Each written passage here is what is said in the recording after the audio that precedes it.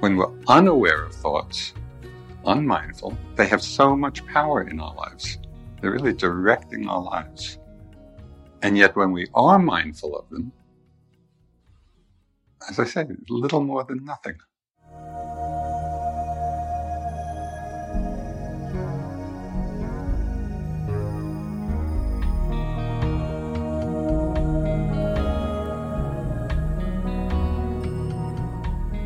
Welcome to the Joseph Goldstein Insight Hour.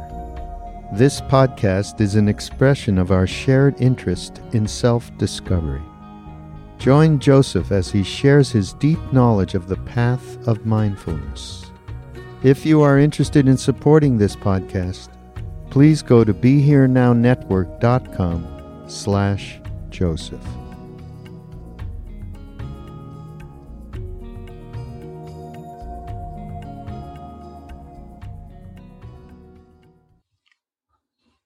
This morning we're going to emphasize more explicitly one of the most important and challenging aspects of being mindful, and that is quite explicitly making thought the object of the mindfulness.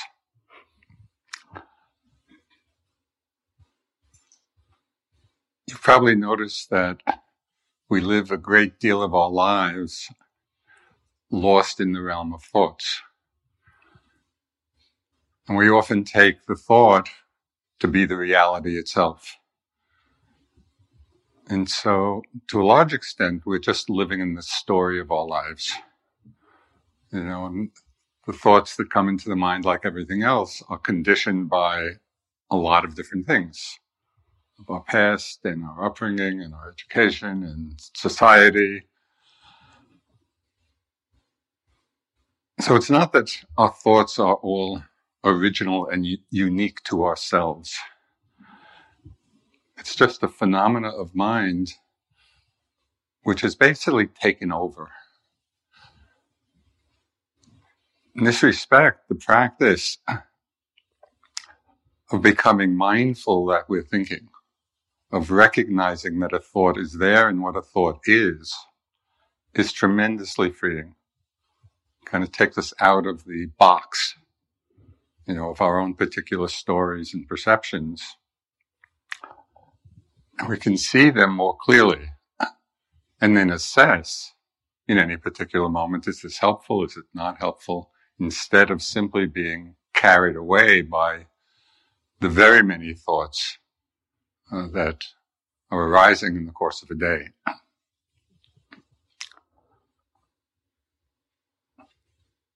Somebody once mentioned a study where they had counted the number of thoughts typically a person has, and I can't remember now. So it's possible I'm making this up. But my recollection is there was something like 10,000 thoughts a day, or some huge number, And you've probably noticed that we are not aware of a good many of them. We're just lost in them, and then at a certain point, we come out from being lost.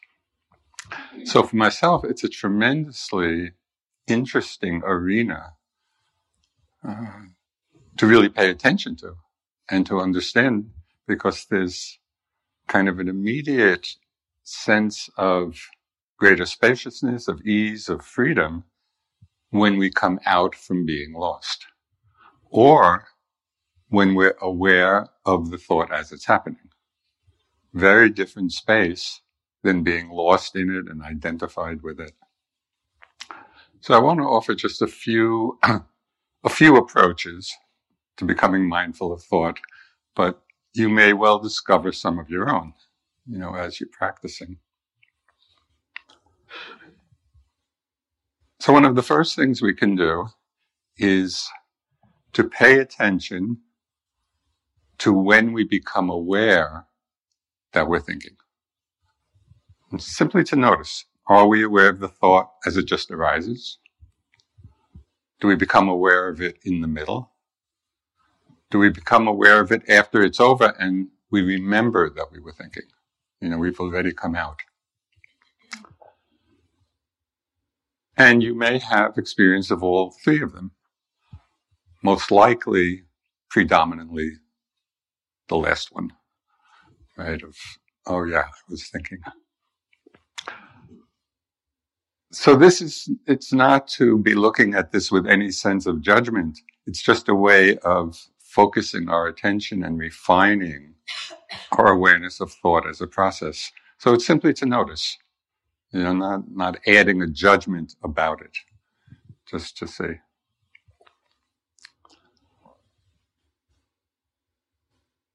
Then it can be helpful to notice if there are any predominant themes of the thoughts.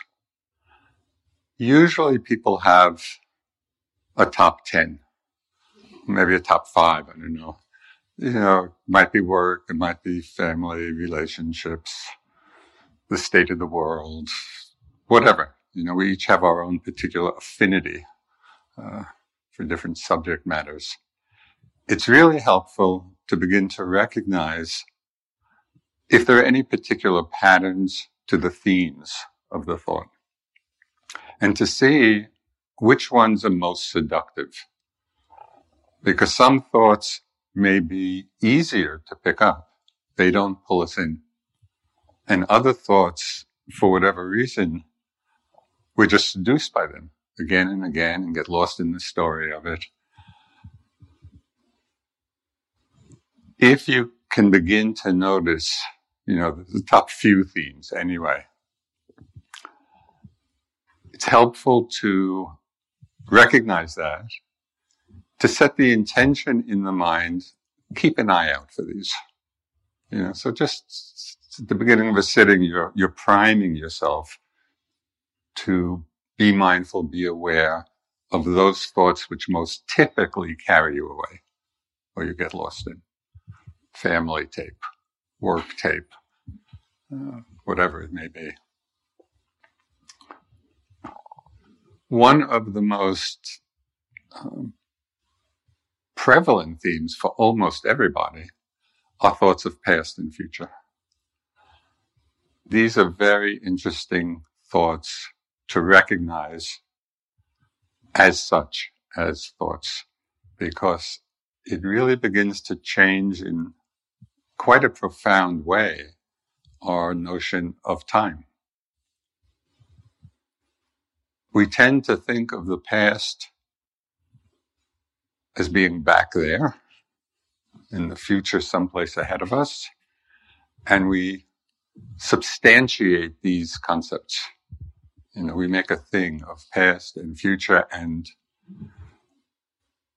it's very interesting to observe how much of our mental activity is involved in these big classes of thoughts.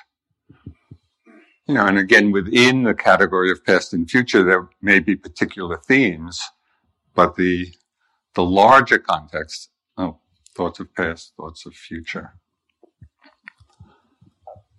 One of the most freeing aspects that I found in noticing those kinds of thoughts is the realization that past and future are really concepts. How do we ever experience the past? It's only as a thought or image in the present moment. How do we ever experience the future? As a particular thought or image. If we are lost in the concepts of past and future, it's like carrying, this is going to be an odd image, but 2 mountains on our shoulders. We're going through life burdened by the weight of past and future, one way or another. And we don't often realize that our experience of past and future is simply a thought in the moment. The concept weighs heavily. But when we see it as just a thought, it's very light. And so to begin to go through our lives, recognizing when these thoughts come, so we're not just lost in and consumed by the content of our past and future thoughts, but we see them for what they are. Oh, it's just a thought. Comes and goes. And it doesn't mean, as we've said different times, it doesn't mean that we are ignoring the content, but rather by first seeing it for what it is. Oh, this is just a thought arising in the moment. That space gives us the space to assess, does this thought need a response? Does it need action? Does it not? You've probably noticed by now that most of the thoughts we have do not need a response. It's just this endless proliferation in the mind. But some do. When we're mindful of thinking, of past thought, future thought. So we're disidentifying with it, but it doesn't mean necessarily that we're ignoring the content. We're seeing it, and then seeing whether it requires any particular response or not. So it creates a lot more space in our lives and in our practice.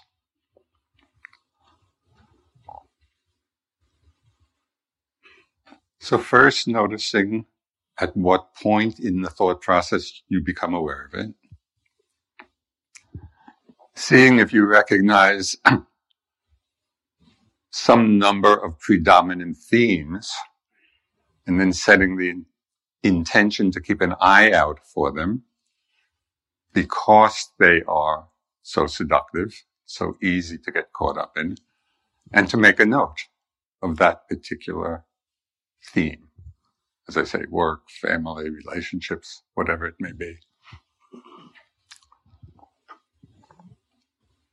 Pay attention as best you can to the arising of thoughts of past, thoughts of future, and seeing if you can remember in the moment as you recognize that, and maybe a little tagline to reinforce it, just a thought. It's just a thought. Things get a lot lighter when we see thoughts for what they are. And in the service of that understanding, one of my favorite exercises with regard to thinking and thoughts, especially when there are a lot of them, which is fairly frequent, as the thoughts are running through the mind, to ask the question, what is a thought? So on this level, it's not about what the thought is saying. It's about looking at the very nature of thought itself. And so when thoughts are going through the mind, and then we can remember that question, well, what is this phenomenon? What actually is a thought? And that question helps direct our mindfulness to look directly, again, not at the content, but just at the nature of this phenomenon. Well, what is a thought? And my experience in doing that and looking at them is to see that thoughts, in essence, are little more than nothing. When I look at a thought, it's like a little blip, in the mind. You might call it an energy blip, taking the form of a thought. But when look, there's nothing much there. And yet, when we're not mindful of thought, we are creating a whole world, a whole reality, based on the content of what the thought happens to be. So it's quite remarkable that when we're unaware of thoughts, unmindful, they have so much power in our lives.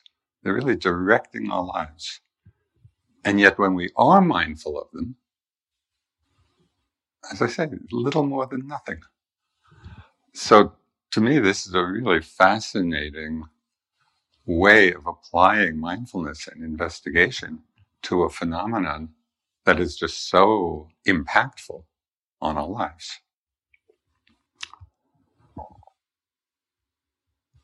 Underlying all of these different suggestions is something that kind of I've been emphasizing, we all have a lot, is that one of the great powering forces in our practice is really interest. You know, if you become interested in this, then mindfulness is easy, you know, because of the interest. And so if we're sitting and we're kind of reminding ourselves, take interest in the nature of thought, in what the thought is saying, and when we pick it up, that interest is going to refine the quality of your attention, of mindfulness. So, have fun with all your thoughts. When we take a comfortable meditation posture, and again, simply settling into the body, awareness of the body. There is a body. And we become embodied. We're here.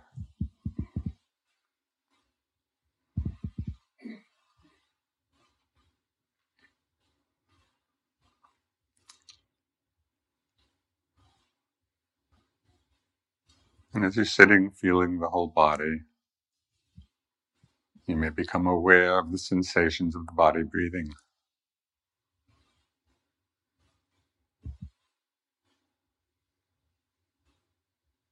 And be receptive, nothing to look for.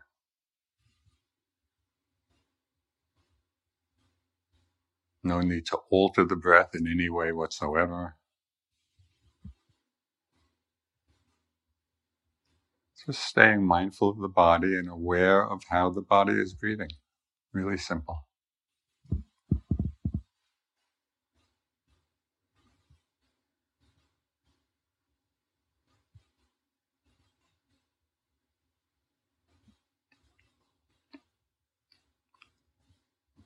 If other bodily sensations become predominant and are calling your attention, those sensations become the main focus of your attention.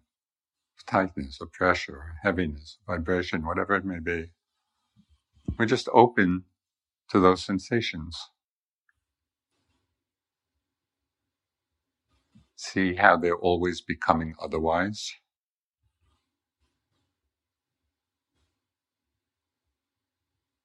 And when they're no longer predominant, settling back into the awareness of the whole body, of the body breathing.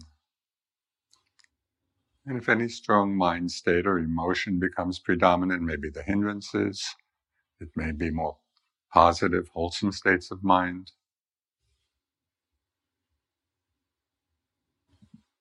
Become aware, perhaps even use some mental noting to acknowledge and become mindful of those mind states, those emotions. Simply something else to become aware of, how they're manifesting in the body, in the mind.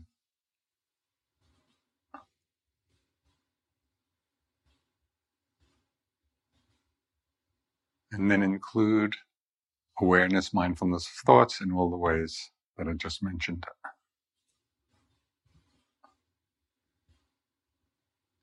If at any time it just feels like it's getting too confusing, too many things, you're not quite sure what to be aware of, simply come back to the awareness of the whole body sitting.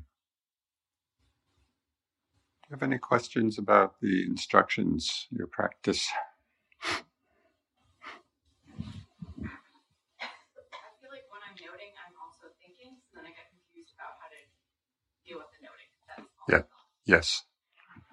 So the question was, in noting, realizing that noting is also just a thought, and how to deal with that with respect to being mindful of thinking.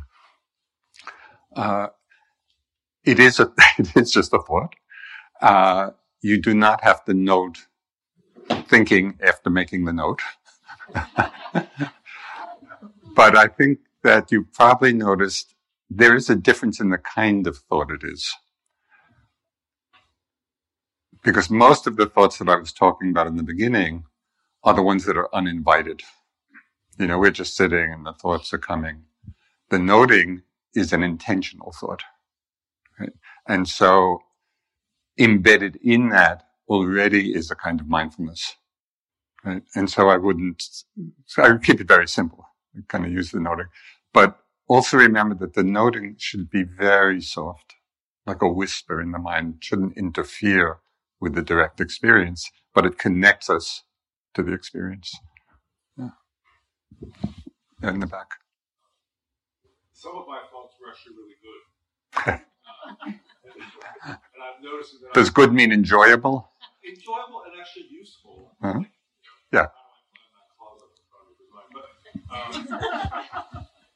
How do I deal with the judgment? Like, I'm judging them as good. And I've had, believe me, more than enough bad ones. Yeah.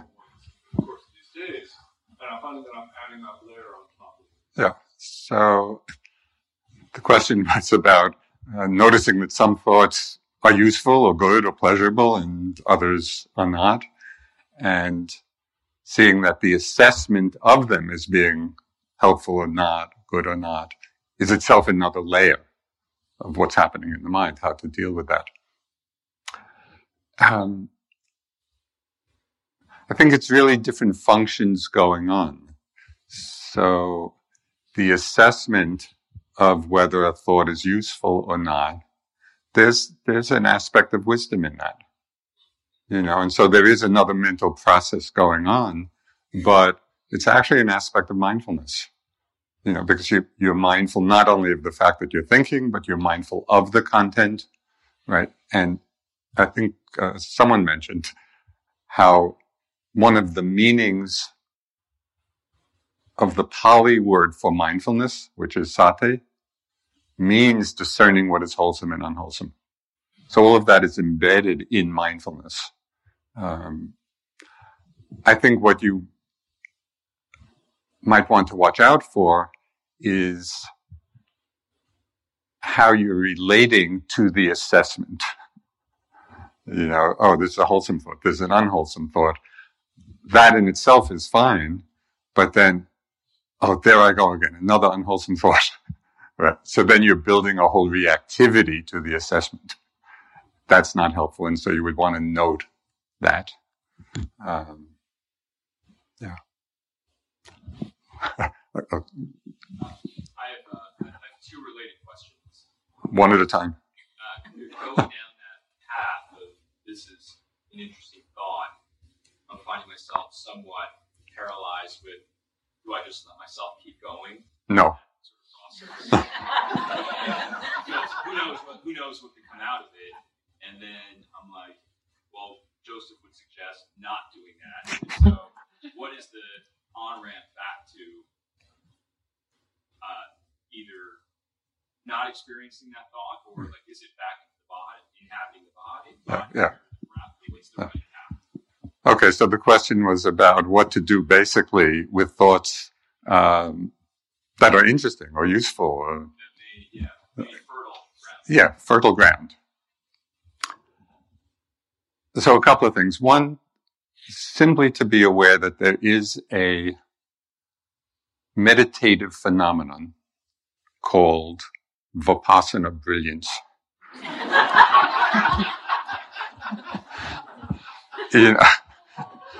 We're sitting and we have all these brilliant ideas about this or that. And some of them may be, but some may not be. But this is not the time. This is not the time to necessarily explore that.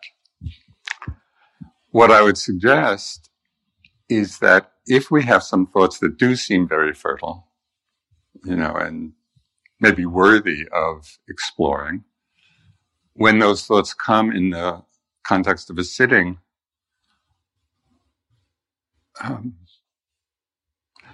what's the right word? Really note, kind of highlight that thought so that it's in your memory as something, okay, this would be worth exploring.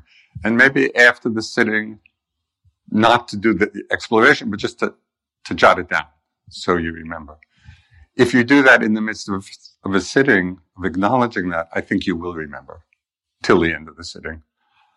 Because otherwise, you'll just be spending your time lost in thought, even if they are productive or useful, but it's not the purpose of the practice. So it is coming back to the body, to the breath, and not dragging yourself back, but it's just all gentle. Just acknowledge, oh, interesting thought. Okay, what is it? And then back. So it's very relaxed and open, but attentive. And remembering what the point of the practice is, which is basically to notice what's arising, whatever it may be, thoughts or images. And I meant to include everything I said about thoughts could be applied to images in the mind. To recognize what's happening, to see its impermanent nature. That's really the essence. But you can accommodate, those interesting thoughts in the way I mentioned.